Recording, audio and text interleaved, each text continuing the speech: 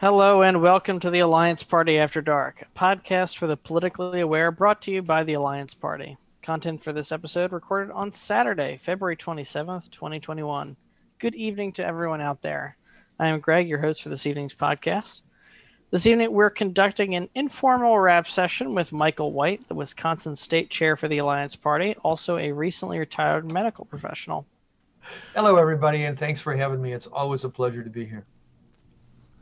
And Dan Schaefer, the Alliance Party State Chair for Missouri, who is also the producer here at Alliance Party After Dark. It's always great to be here. Thanks, Greg.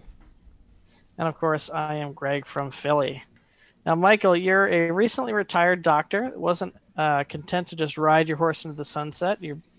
As a state chair, you're obviously extremely engaged. And you've been asked on more than one occasion as a doctor and a state chair for Wisconsin to lend your expert advice on the air with several PBS stations. So you're on the front lines in medicine and politics.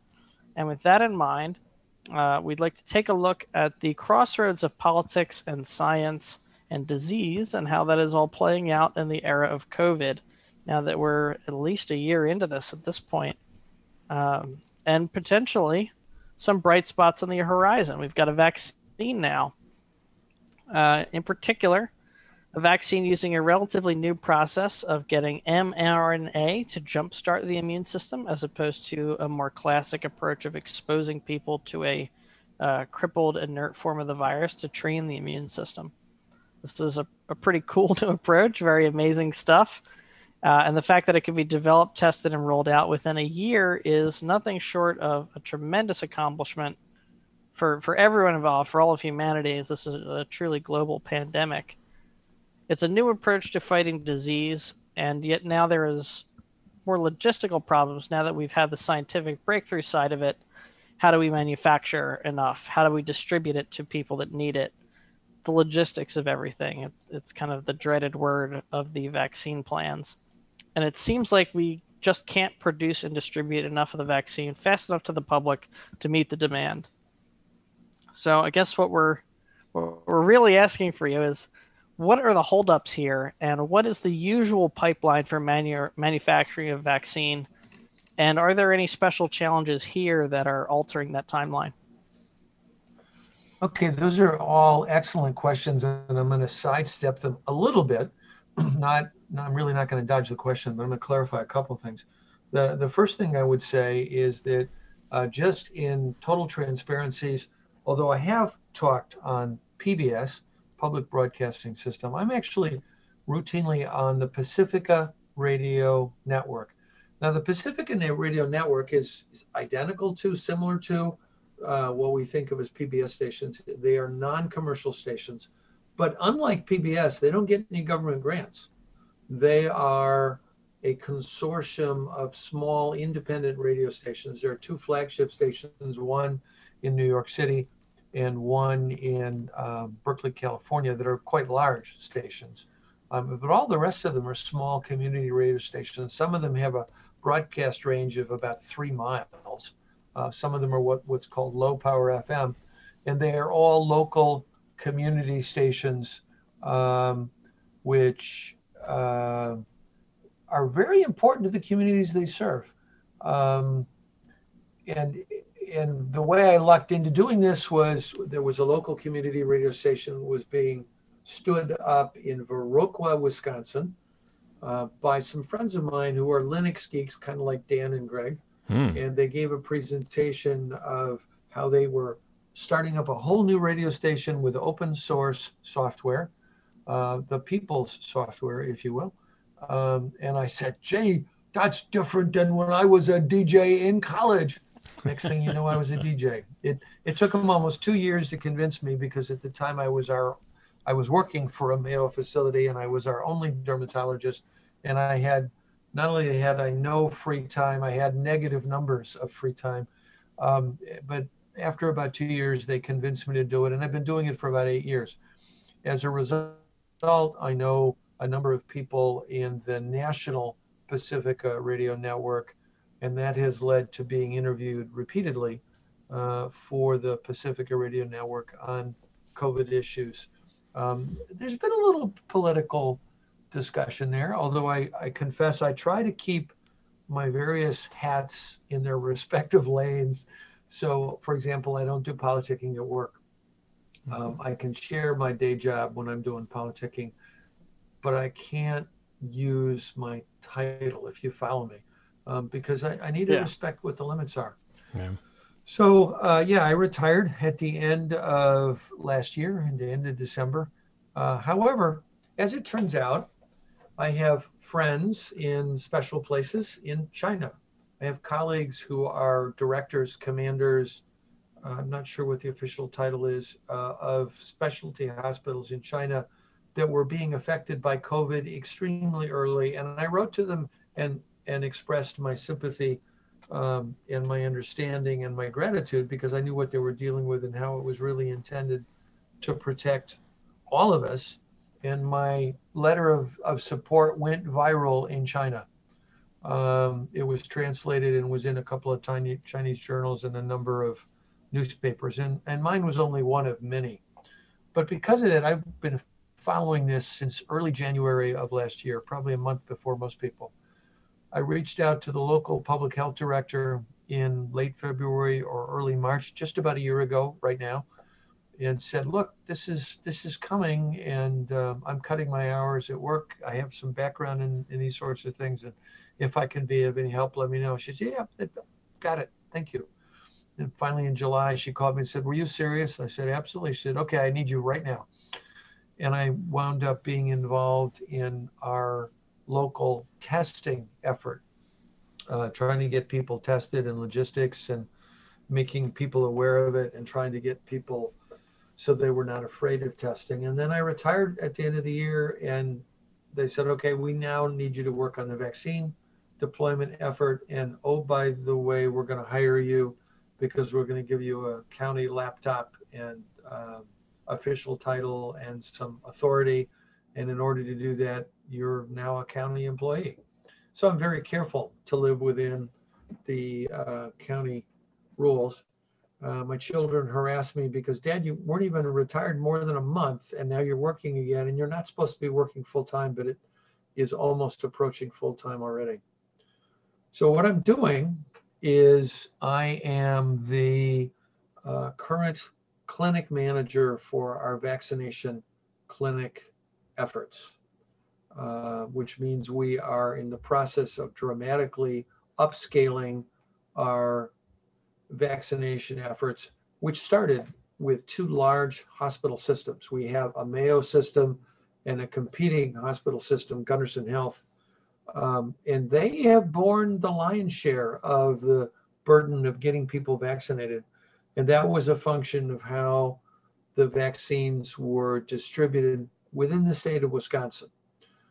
Mayo's situation is a little funny because, of course, they're headquartered in Minnesota, in Rochester, Minnesota, but the two vaccine supply chains are completely unrelated. One is within Wisconsin and one is in Minnesota, and ne'er the twain shall meet.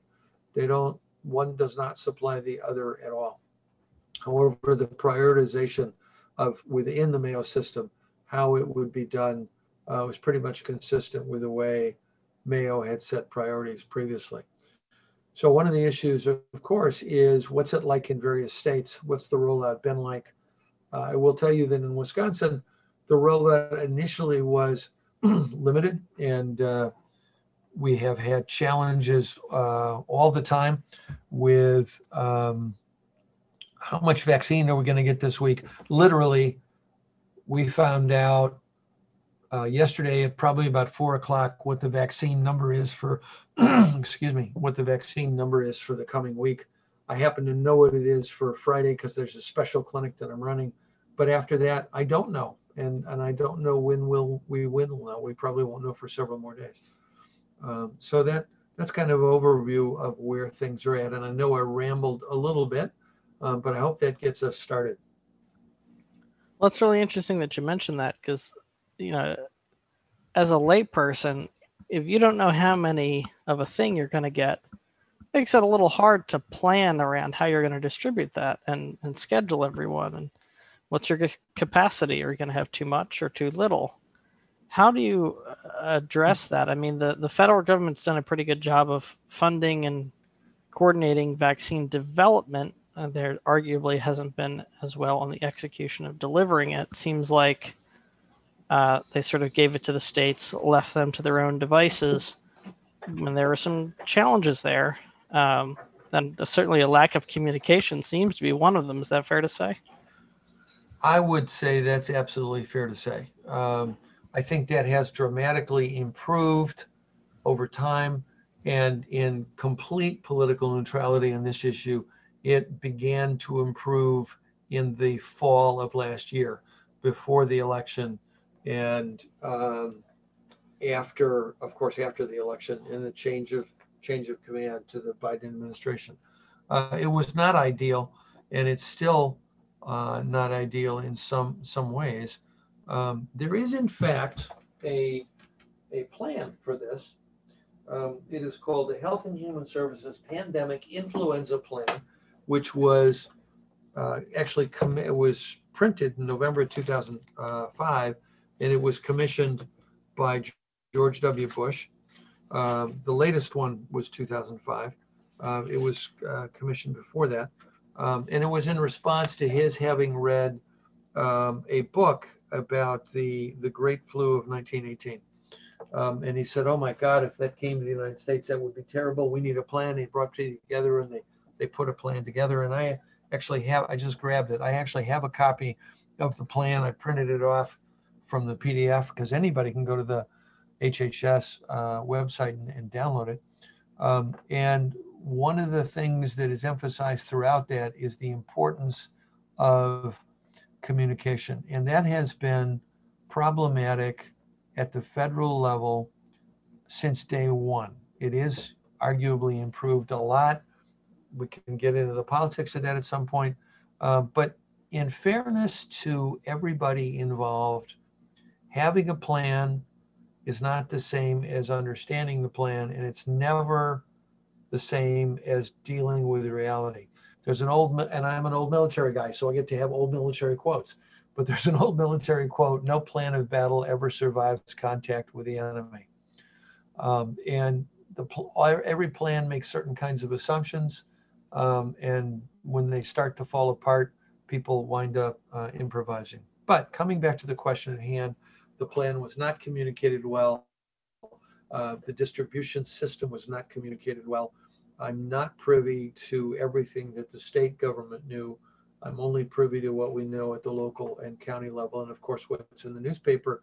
But in my new role, here I am, the clinic manager. I walk around and I ask people what they know about the vaccine, what they know about what's coming, what they know about what the priorities are, what they know about when they're going to get it. And the usual response is, I don't know, because nobody's telling me. And that, I think, has been the state of affairs for a very long time. Now, I'm going to toot the horn of Wisconsin and say that the state health department has done an admirable job since way back last summer, when all we were talking about was case numbers, not the vaccine. There's a state webpage which physicians, other providers are encouraged to go to. There's a webinar that goes on. There's actually a couple, but there's one in particular for providers every week. You can actually go to the website and look at how many doses there are and where they're available. And they've done an admirable job of communicating with the professionals in the health departments throughout the state. And there's an institution, in a couple of institutions in Wisconsin, that are the reason for the success in Wisconsin. One is the HERC, the Healthcare Emergency Response Coalition.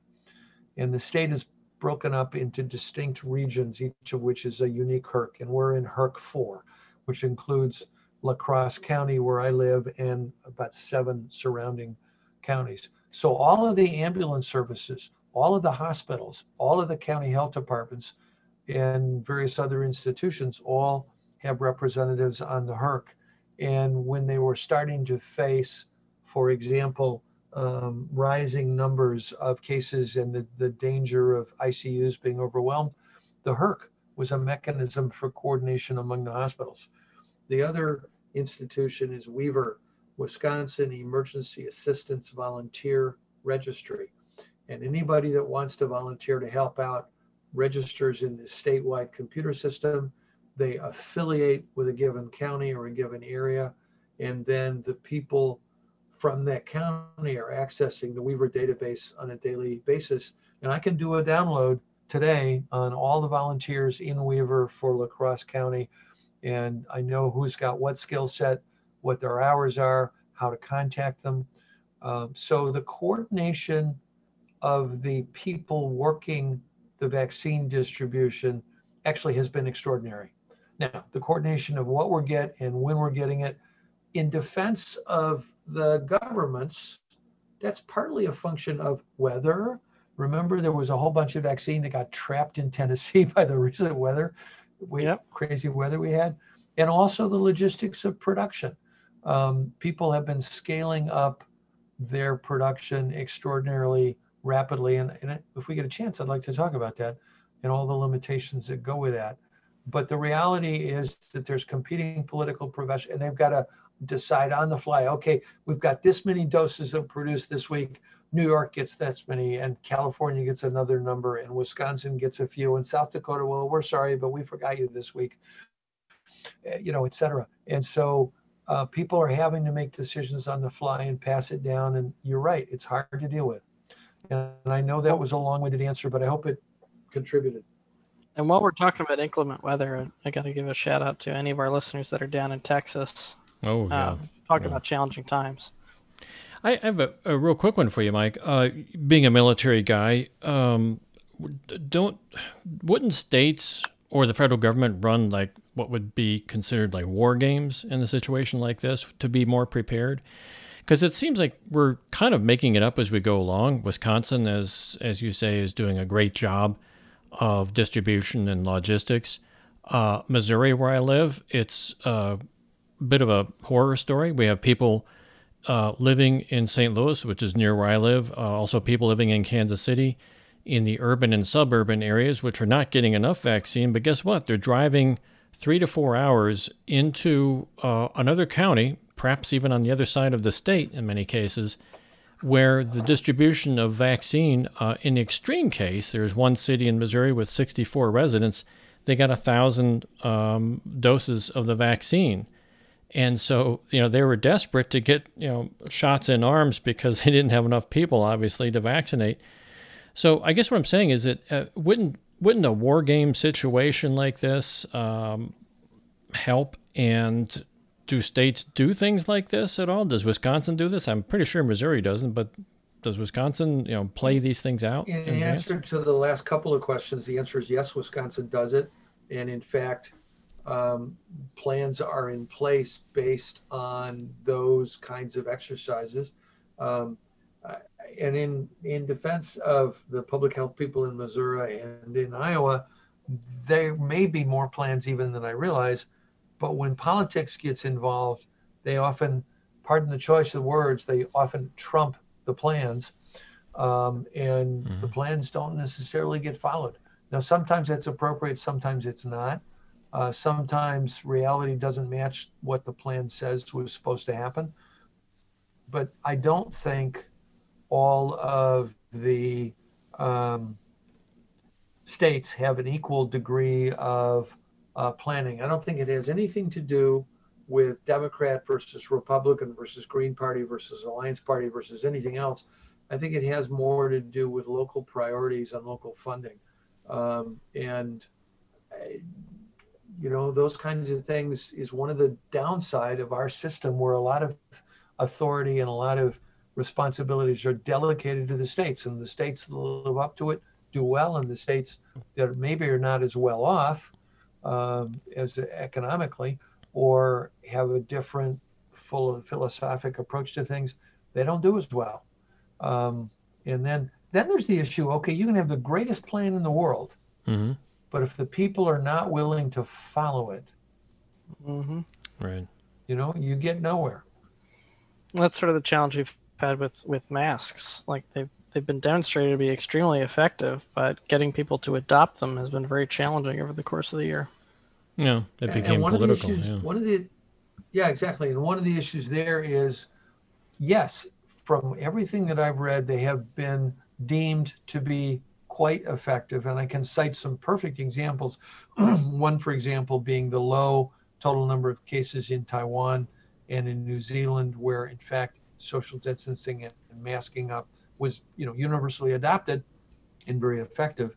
And in other places, um, it is not going so well because it's a matter of freedom and people want to resist the government and plans are not followed. There's actually a recent journal article, which I believe was in the New England Journal of Medicine, but it might have been in Lancet, and I have it on my hard drive. I can look it up if I need to, which said, hey, let's look at the risk benefit ratio of our lockdown and social distancing and everything we've done because it doesn't look like it's very favorable. And there are people who seize on that to see it doesn't work. Mm-hmm. No, it works if you follow the plan. It doesn't work worth beans if you don't follow it well. A half-assed effort gives you less than a half-assed result. Yeah. Yeah, and that's, I mean, again, layperson, not a medical professional, not a political leader.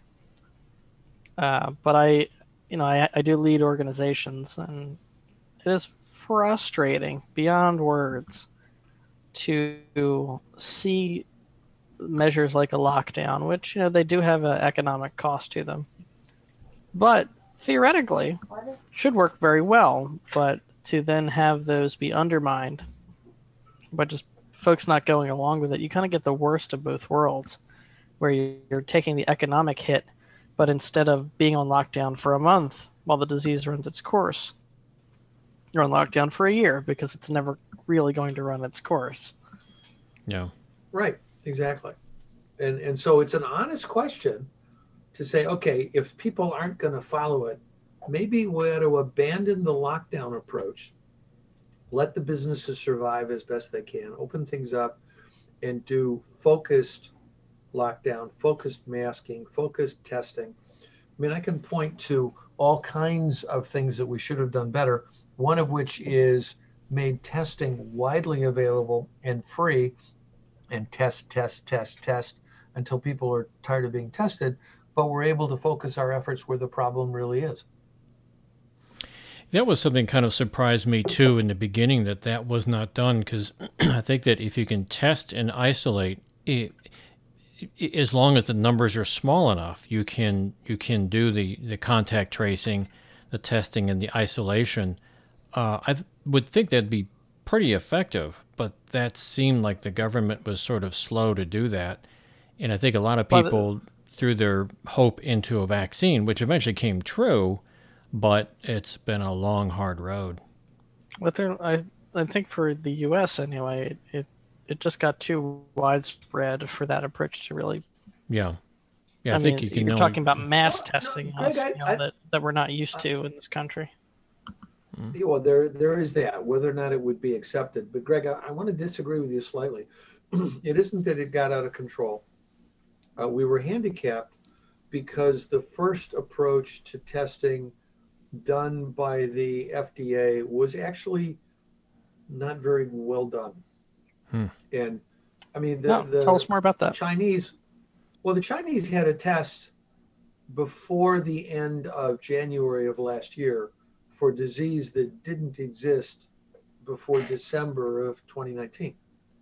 So they developed a very rapid test that they were able to deploy within weeks in quantity. Now, admittedly, I think there were some problems even with the Chinese test, so that it was somewhat overly sensitive, and it would miss certain kinds of infections.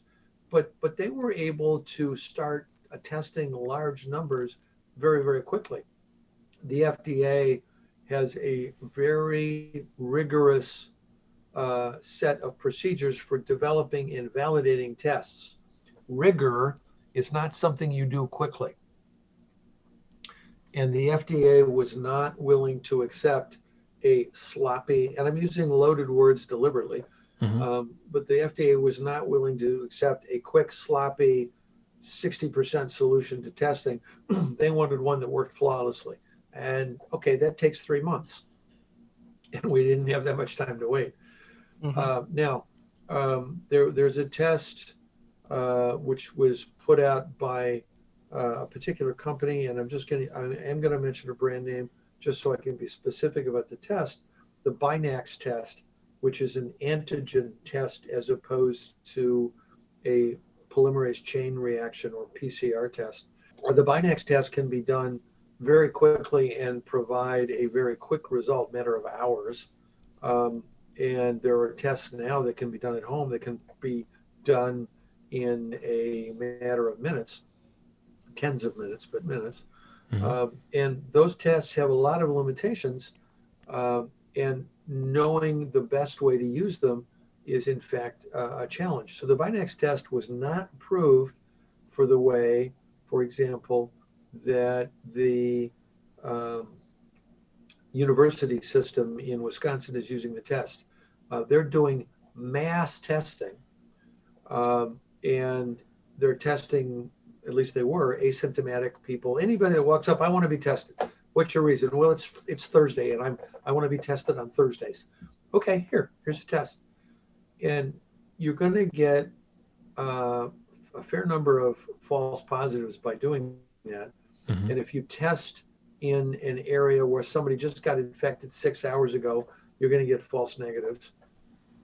But if you then do the more expensive tests only on the people that come up positive, you can mass test large numbers of people at $5 a pop.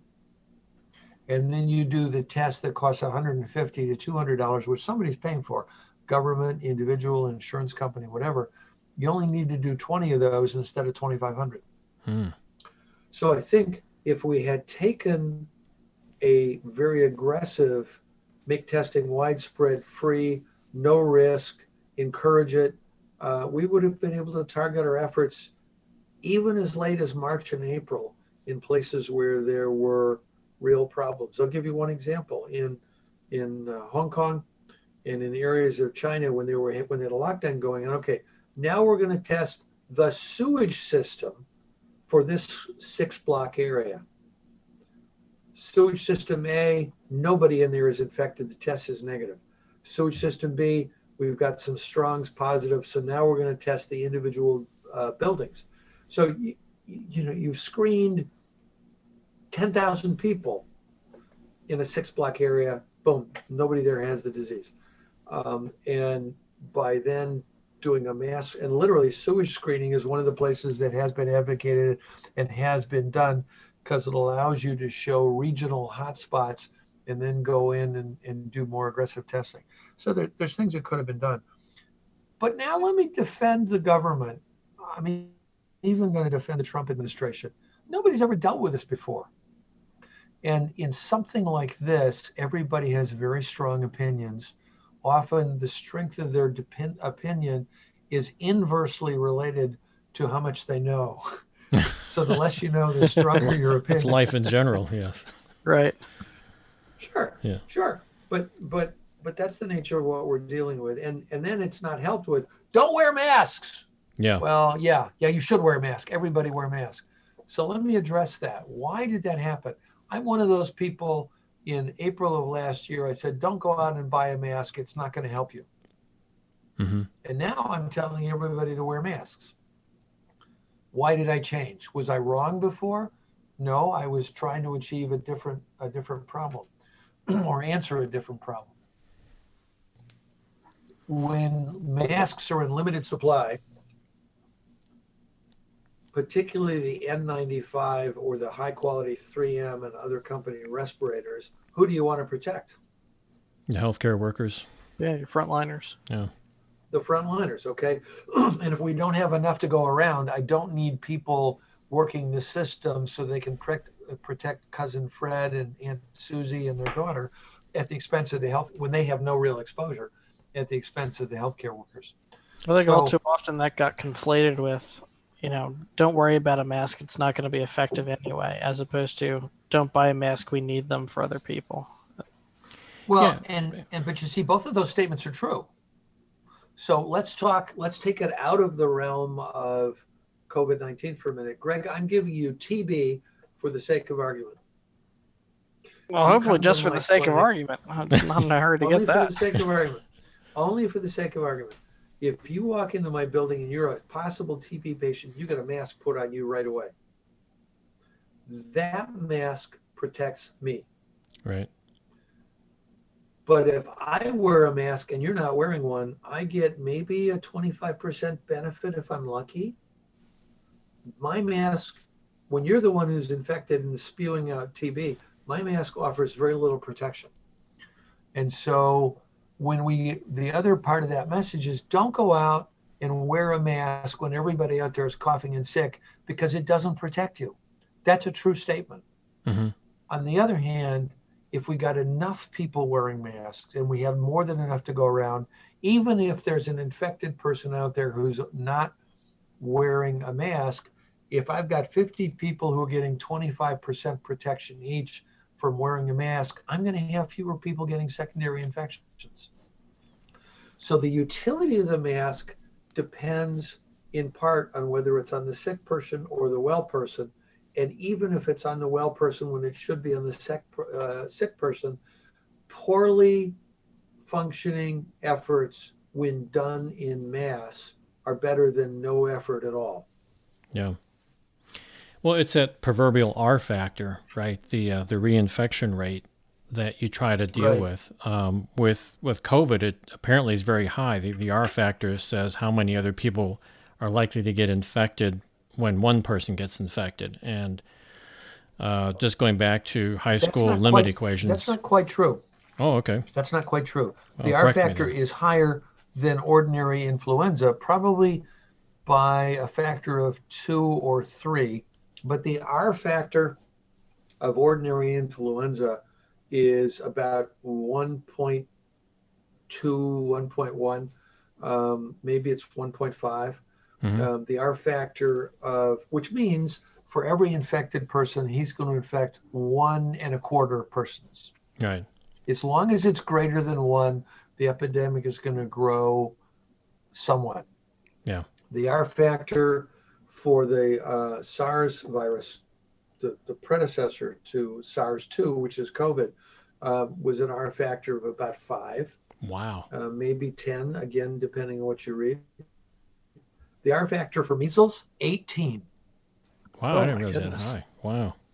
Yeah, What is it for way COVID? more infectious. What is it for COVID at this point? Well, the answer to that is yes. Yes, it's greater than 1. and We the know re- that. Yeah. It's Right. greater than 1. It varies depending on the strain of the virus, and it varies also on some environmental conditions. And it's hard to get a precise measurement on the fly, but I've seen estimates as high as 4, and I've seen estimates as low as about 1.8.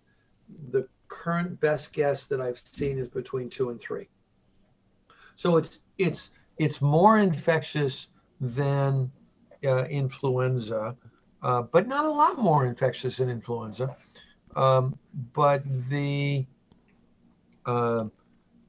one of the reasons we know that it's more infectious than influenza is in areas where COVID is still going on. We don't have a flu epidemic this year. Yeah, I was just going to mention that. I've been hearing that from a lot of friends and family. Nobody's getting sick with anything else. It's But because you of can't get the Right. office flu if no one's in the office. exactly. You know? Well, that's part of it.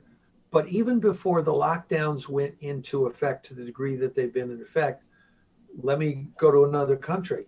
The southern hemisphere flu epidemic precedes ours by about 6 months. Mm-hmm. Australia normally has about 250,000 cases of influenza every year. Last year, their total influenza count was about 20,000, a 90% reduction. Yeah. That's because they were busy masking up and social distancing. One of the reasons we didn't have a flu epidemic, number one, we're all wearing masks. Okay, that's giving too much credit to the masks. We also shut down travel so that sick travelers weren't coming in. Mm-hmm. That's number 2. And also, the epidemic wasn't that widespread where they were coming from. Mm. So for all of those reasons, we didn't have much of a flu epidemic. But it also, even though there is some flu in the country right now, it's not being transmitted at the same time that COVID is, which tells you that there is a relatively higher transmissibility of COVID as opposed to influenza. Okay. Okay. Now, precision numbers, I have no idea. So let's go back to the vaccines right now. So we were all starting talking about the vaccine distribution. It's imperfect, but there's some really good news on the horizon. Number one, it was just announced this week that new studies have shown that the Pfizer vaccine does not have to be stored at the severely ultra cold temperatures that were required before. It doesn't need to be at minus 60 degrees. It can be at only minus 30. So that's still pretty cold, but that's the level of freeze that most pharmaceutical freezers are at. The ultra cold freezers are in very limited supply. There are 4 in La Crosse County, one at the county, 2 at the 2 medical centers, and 1 at one of the universities, and that's it. And the surrounding counties don't have any. Whereas the pharmaceutical freezers are everywhere. You know, the local Walmart, not Walmart, Walgreens has a pharmaceutical grade freezer. So that means that the Pfizer vaccine as well as the Moderna vaccine are easier to transport and easier to store while you're waiting to distribute them. And then the new vaccine that was just approved today, the Johnson & Johnson vaccine, is stored, I think, at refrigerator temperature or ordinary freezer temperature. So, you know, that's going to make the logistics a lot better. And also, all of the supply of all of the vaccines has been ramping up as rapidly as possible. Do you know what the limiting factor is for the Pfizer and Moderna vaccine? No, I was trying to work that question in since you kind of hinted at it a bit earlier. It's fat. It's what? I didn't hear that. It's fat. It's fat. Lipid. Oh. Lipid is a word. Oh. Fats are lipids, so cholesterol is a lipid. But what's unique about these 2 vaccines, they are messenger RNA, and if we have time, we can talk about what that stuff really is. But the bottom line is the messenger RNA is something that the body cells break down very quickly. We have enzymes to use that stuff up. Messenger RNA sends a message from the nucleus out to the protein manufacturing machinery of the cell. And as soon as the message gets there, it's chewed up because you don't want to have too strong a message that lasts too long. You want to make something and then stop making it. And one of the ways the cell stops making that protein, whatever it is, let's say it's albumin, which the liver cells make for the blood, you want to make just enough. So a signal goes out, okay, make a batch of albumin. Okay, the signal goes out, throw the message away, and the messenger RNA gets chewed up. So to make the messenger RNA get to the cells and to make the spike protein so our body will respond to the spike protein, they have to wrap it in a protective coating like saran wrap. That saran wrap is polyethylene glycol and other lipids, other fats. And for the Moderna vaccine, it is polysorbate. I think it's polysorbate 80, if I remember correctly. And it turns out, okay, we need more of that stuff. Well, there's companies that make it for food products and other products, but the level of quality of production that you have to be given a stamp of approval for an injection product is a whole different problem. And so there wasn't enough of it to go around. And that has been one of the limitations. But that problem appears to have been solved, and the volume of vaccine produced is ramping up very rapidly for both companies. The other thing is that there's been a lot of press about how come the developing countries get all of it. So there's some political pressure to share some of the production with other countries. And I don't know if it's having any effect on United States supply, but I think it is a political issue. Well, speaking of political issues, I want to transition a little bit to one of the key political questions that's yet to be answered, which is when and how are we going to reopen schools? Parents are super eager to get kids back to work kids back to school because they want to get back to work.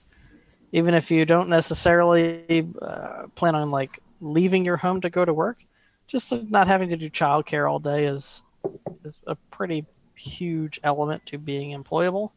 And after a year of a lot of kids being at home, I'm sure parents everywhere need a bit of a break. There's also the element of social interaction and socialization with child's mental development and the role that schools play in that.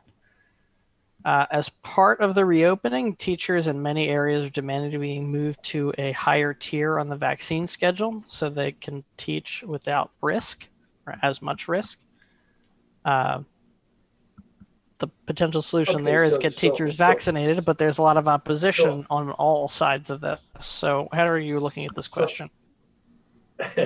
I have a totally biased answer. Mm. I am running a vaccine clinic next Friday evening. I am running the clinic next Friday evening for teachers.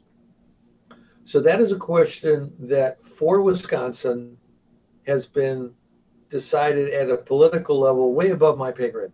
Mm-hmm. So I don't have to worry about some of the politics of it.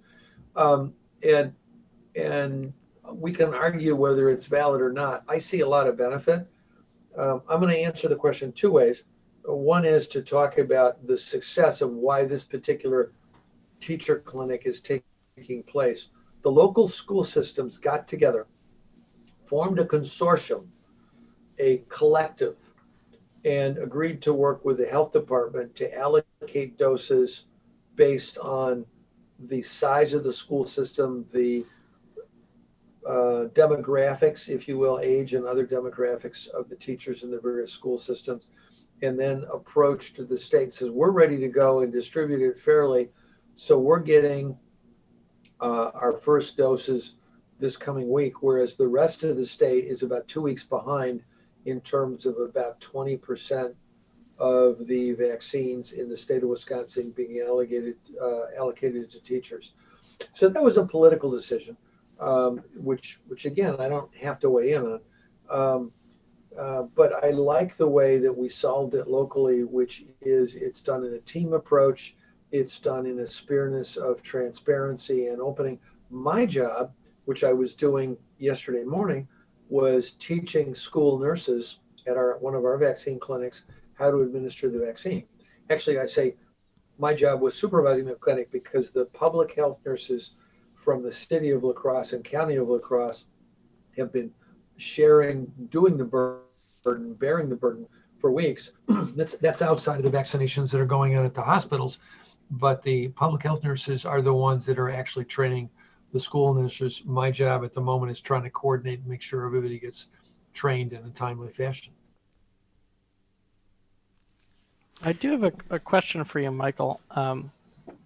Again, layperson question. It seems to me that even if children aren't at risk for developing severe symptoms, they can still get infected and spread that infection to others. Should we be concerned as schools reopen and kids are in classrooms again that there may be infections that then go across households and put the parents at risk? Sure. The issue is how much. And going into this, all we had were guesstimates. And it looks like, and again, my knowledge is not exact or precise because I'm following a lot of literature, but I'm not an infectious disease doc. You remember at the beginning, I said I'm a dermatologist, but because of my military background, I have an interest in infectious disease and public health and disaster planning, et cetera.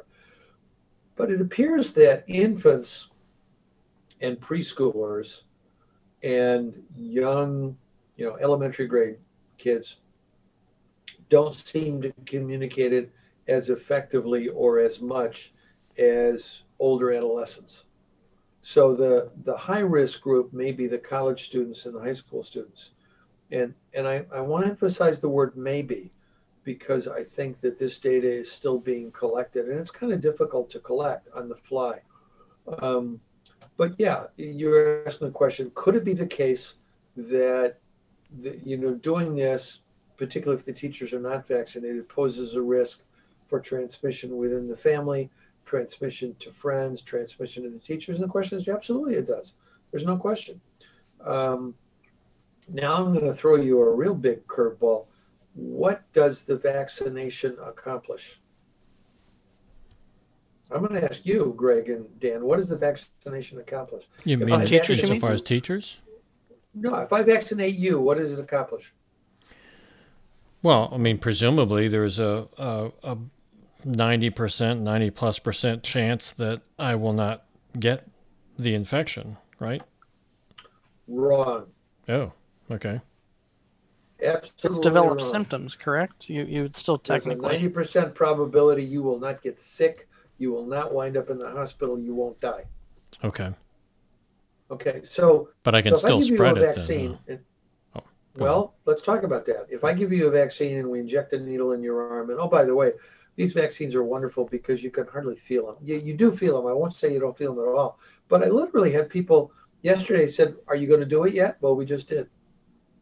Hmm. So some people don't even, it's a really small needle in a really small amount. And, it's a trivial vaccination. Hmm. But we teach your body to recognize the virus where? Inside the body, in Hmm. the bloodstream, Right. in the tissues. That's not where the body is when it first enters. It's in your secretions, it's in the nose, it's in the saliva, it's in the fluid that lines the lungs.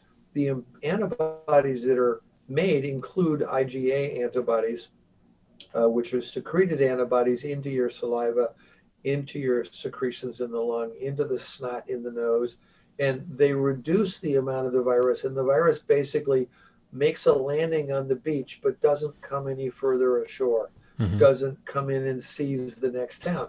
So the issue is, could you be infected, carry the virus, and be transmissible at some low level? Yeah, absolutely. In Mm. fact, probably. But you're probably not as infectious as long. You're probably not as infectious. Um, but it's a mistake to say that you're not going to get infected because you will, Well, we talked about but the you R probably factor. won't get sick. We talked about the R factor earlier. I mean, isn't that how you ultimately defeat contagious disease by bringing that R factor down?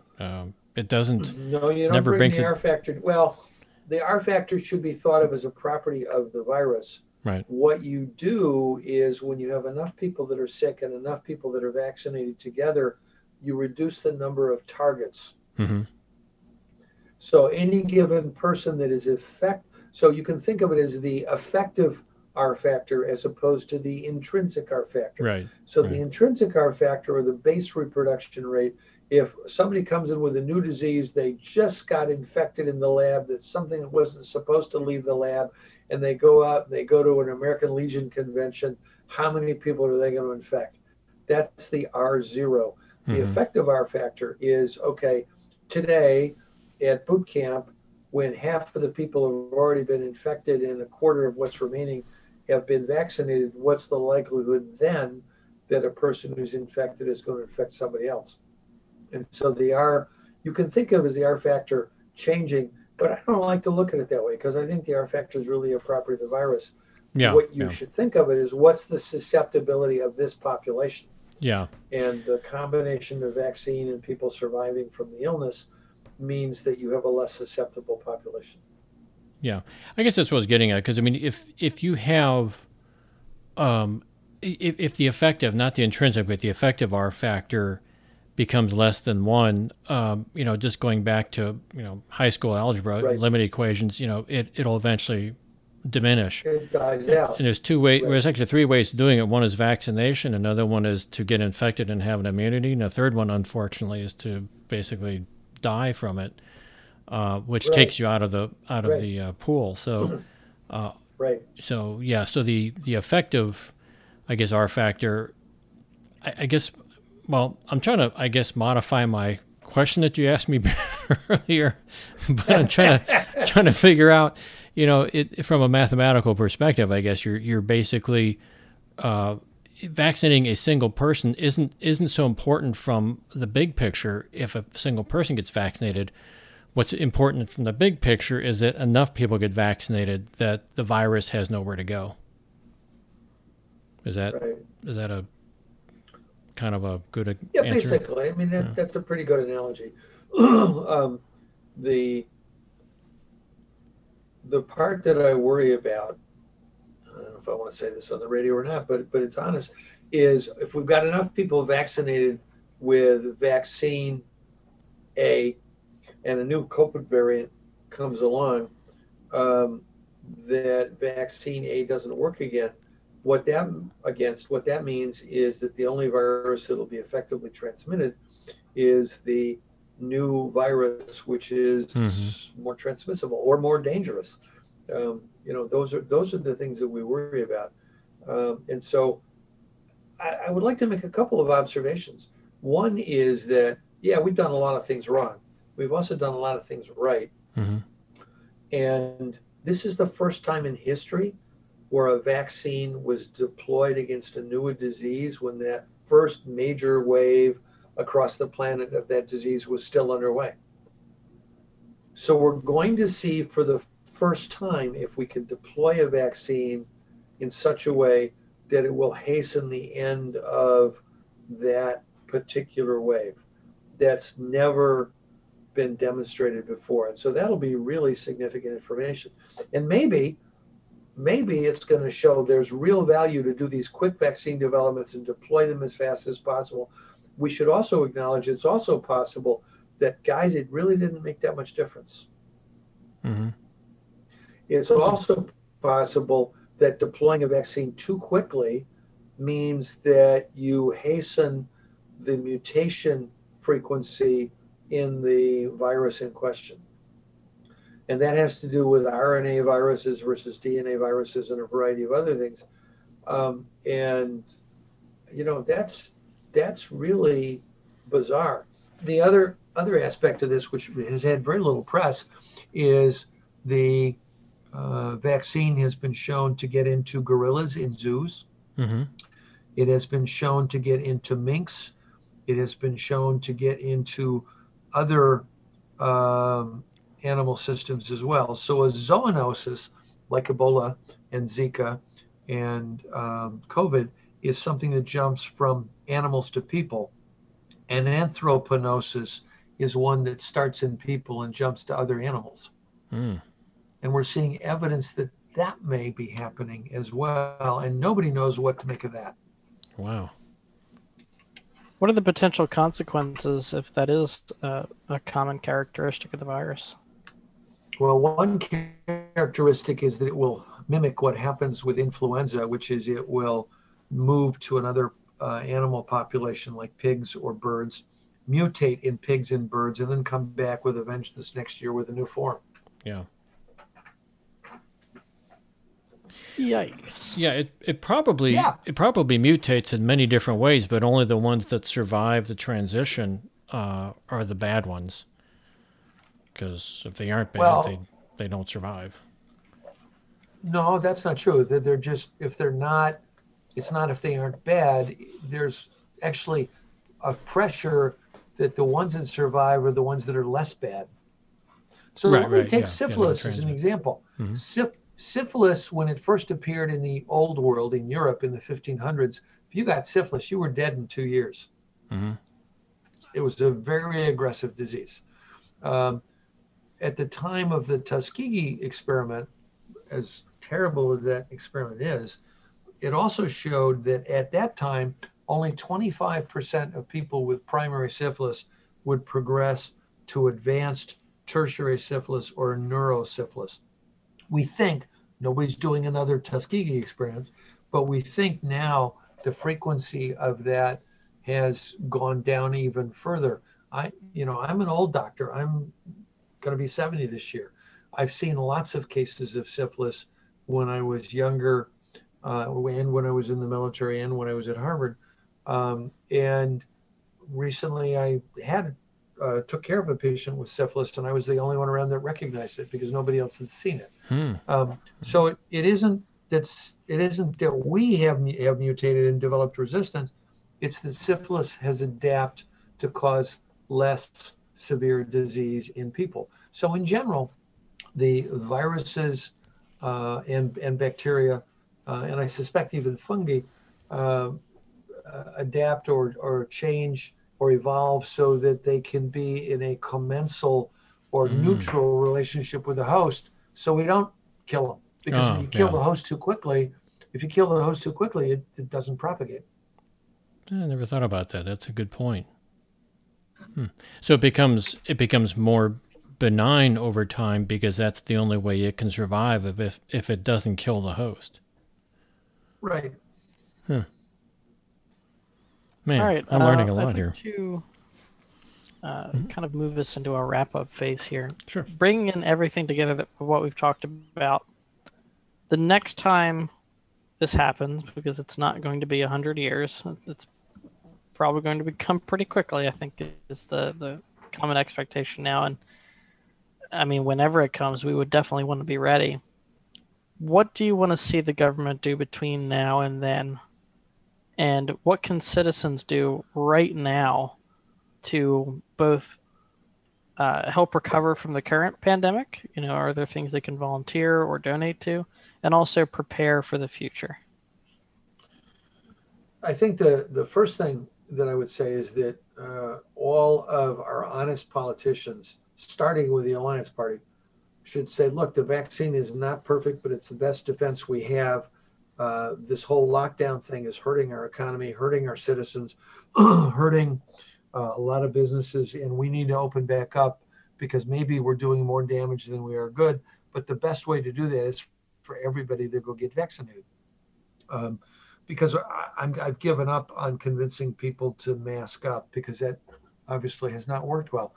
Now, the next thing what would I want the government to do? I would want the government to do more of the tabletop exercise like Dan alluded to, and more refining the cooperation between the states and the federal government and the local county agencies, et cetera. So all of those things worked better. The other thing, and this is going to be a political hot potato, I'm going to say, okay, let's also be more honest. So let's suppose we didn't mask up and we didn't have a vaccine and we didn't have a lockdown. And we actually did nothing but let the illness run its course. At the worst, in Italy, in Iran, a few other countries, when the vaccine was just raging like fire, about 10% of people were dying. Now, there's a much higher number that were significantly ill with a lot of residual morbidity, suffering afterwards.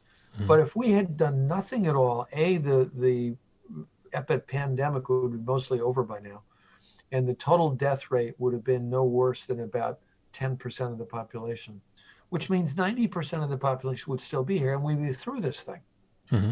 So it is a legitimate argument. It's not one that I make. I want to be clear. But it's a legitimate argument to say that my grandchildren might have been better off if we just let all the old people like me die off, and the people that survived are more hardy, and we can adapt to the virus a little faster. From an evolutionary standpoint and a population standpoint, that is a legitimate argument to make. It's not one that I advocate, because I'm not volunteering to be one of the people that dies. Yeah, that's all well and good on paper, but when it's your grandparent, exactly, that changes. And so in a perfect world, what I would want is a better way, so that's leading on what I want the government to do is target the most susceptible population more effectively. So I want a temporary purple stamp on the forehead of everybody that's going to either get really sick or die from the disease, VM, vaccinate me, and I'll forget about everybody else. We're not able to identify that yet, because identifying that is a little more cold-hearted than people were able to be, and a little more practical than people were able to be. But I would argue that our current vaccination efforts with the priority groups that we have are an effort to do that as benignly, accurately, and fairly as we can. Mm-hmm. It's going to be very imperfect. There's going to be political considerations that enter into it, which I wish were not there. But we're trying to target the vaccine so we reduce the number of people dying who really didn't have to die.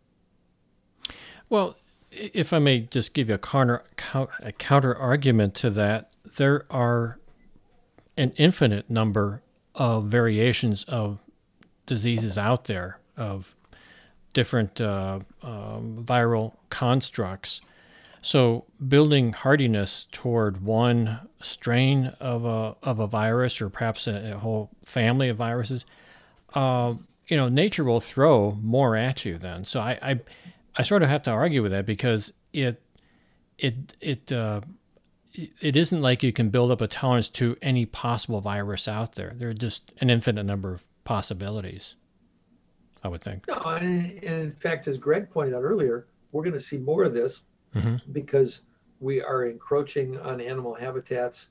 The very nature of our interconnected society in concentration more and more in cities means that we're going to be more susceptible to these kinds of outbreaks.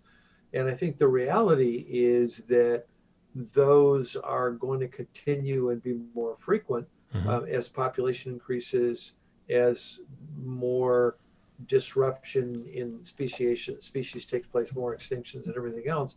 We're going to see more of that in the future. And so the argument is, we can't defend against that perfectly. We can't be hardy against one virus. You're right. We need a system which is able to respond to whatever the next one is, Hmm. whether it's a virus or a strain of malaria that's resistant to all of our antibiotics. Yeah. As a just making one up, another example. So we need systems that work, and the reality is we're either going to make them work well, in which case our society will survive and recover quickly, like China did, Hmm. and Taiwan did, and New Zealand is doing, or we will fail to do that effectively and suffer the consequences over a longer period of time, as we're seeing in the United States. I'm not advocating a totalitarian approach either. I'm just being frank that our very freedoms that we prize make us less effective at putting some of these measures in place. Yeah. Yeah. I think that's true. Well, Yeah. I think the approach there is more communication, more education, uh, less mixed signals from government about steps to take. At the end of the day, if you want to preserve people's freedoms but have them adopt these steps and take these measures, you got to convince them it's a good idea. And I don't think we did a very good job of Exactly. that. Hmm. I think we did a terrible job, and we could go on for another hour about social media and the internet and all the other reasons there's misinformation out there, but that's a topic for another day. So we went fairly far afield. I hope this is actually interesting to people. The reality is that I think if I would closing comments, it would be that the public health professionals at every level, state level, county level, city level, national level, when politics didn't get in the way, on both sides of this equation, when politics didn't get in the way, were doing their damnedest to do their job. This is something they've been preparing for a long time. There's a T-shirt one of my nurses had today that I really like: educated, dedicated, vaccinated, um, prepared, something similar to that. Hmm. I love the one: caffeinated and dedicated. Yep, that's us. But I got to tell you, those nurses are working their butts off, and I'm always singing the praises of nurses. My daughter's a nurse who takes care of COVID patients, um, and all of my colleagues have taken care of COVID patients, and it's a losing battle more often than it should be. But our medical system has responded imperfectly, but a lot better than people actually were expecting at one point. And the last question for the two of you: where did the 1918 flu epidemic first appear? Ooh, I know that one. Kansas. Where? I went Kansas. to That's right. Kentucky. Darn. Oh, well, it began No, with a it's K. I knew it was a K. it was actually the first report. We think the first reported cases were in Haskell County, Kansas, and World War I doughboys went to Camp Funston, also in Kansas, and that's where the first sort of big outbreak was. And then we took it to Europe. We gave it to Europe. Yeah, it became the So Spanish flu. We blamed the became, Spanish on yeah. it. Why was it called the Spanish flu? Do you know the answer to that? No, why was that? Because they didn't have censorship. They were the only country in Europe that didn't have censorship, so nobody else was reporting it. And the Spanish were, and people thought it originated there. Oh my gosh. Wow. I didn't know that. So, guys, Well, I'm gonna give a shout out we to went all of very the nurses in my family before we get out of here. yeah, please do.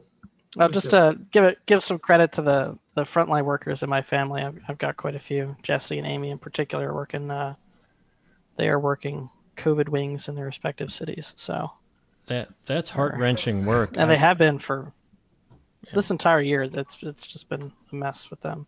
I think there's going to be some long-term, almost PTSD type of results coming out of this, don't you think? I mean, this is really Yeah.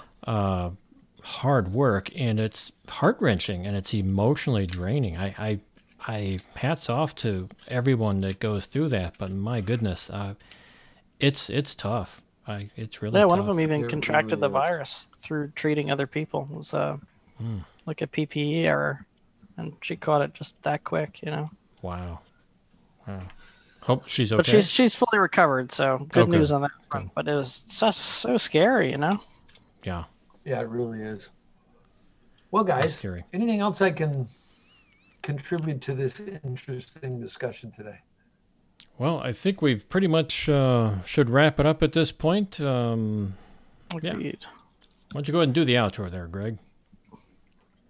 Well, Michael, thank you for your time. We've been talking with the Wisconsin State Chair for the Alliance Party, Dr. Michael White, and the Missouri State Chair for the Alliance Party, Dan Schaefer, my vaunted co-host and producer. Thank you, everyone, for tuning into the Alliance Party After Dark podcast. Please consider subscribing to this podcast so that you don't miss any episodes. Each week, we'll bring you interesting topics from the Alliance Party perspective. You can subscribe on iTunes, Google, or Spotify. If you enjoyed listening to the show and like to get involved with the Alliance Party, please check out the website, www.theallianceparty.com.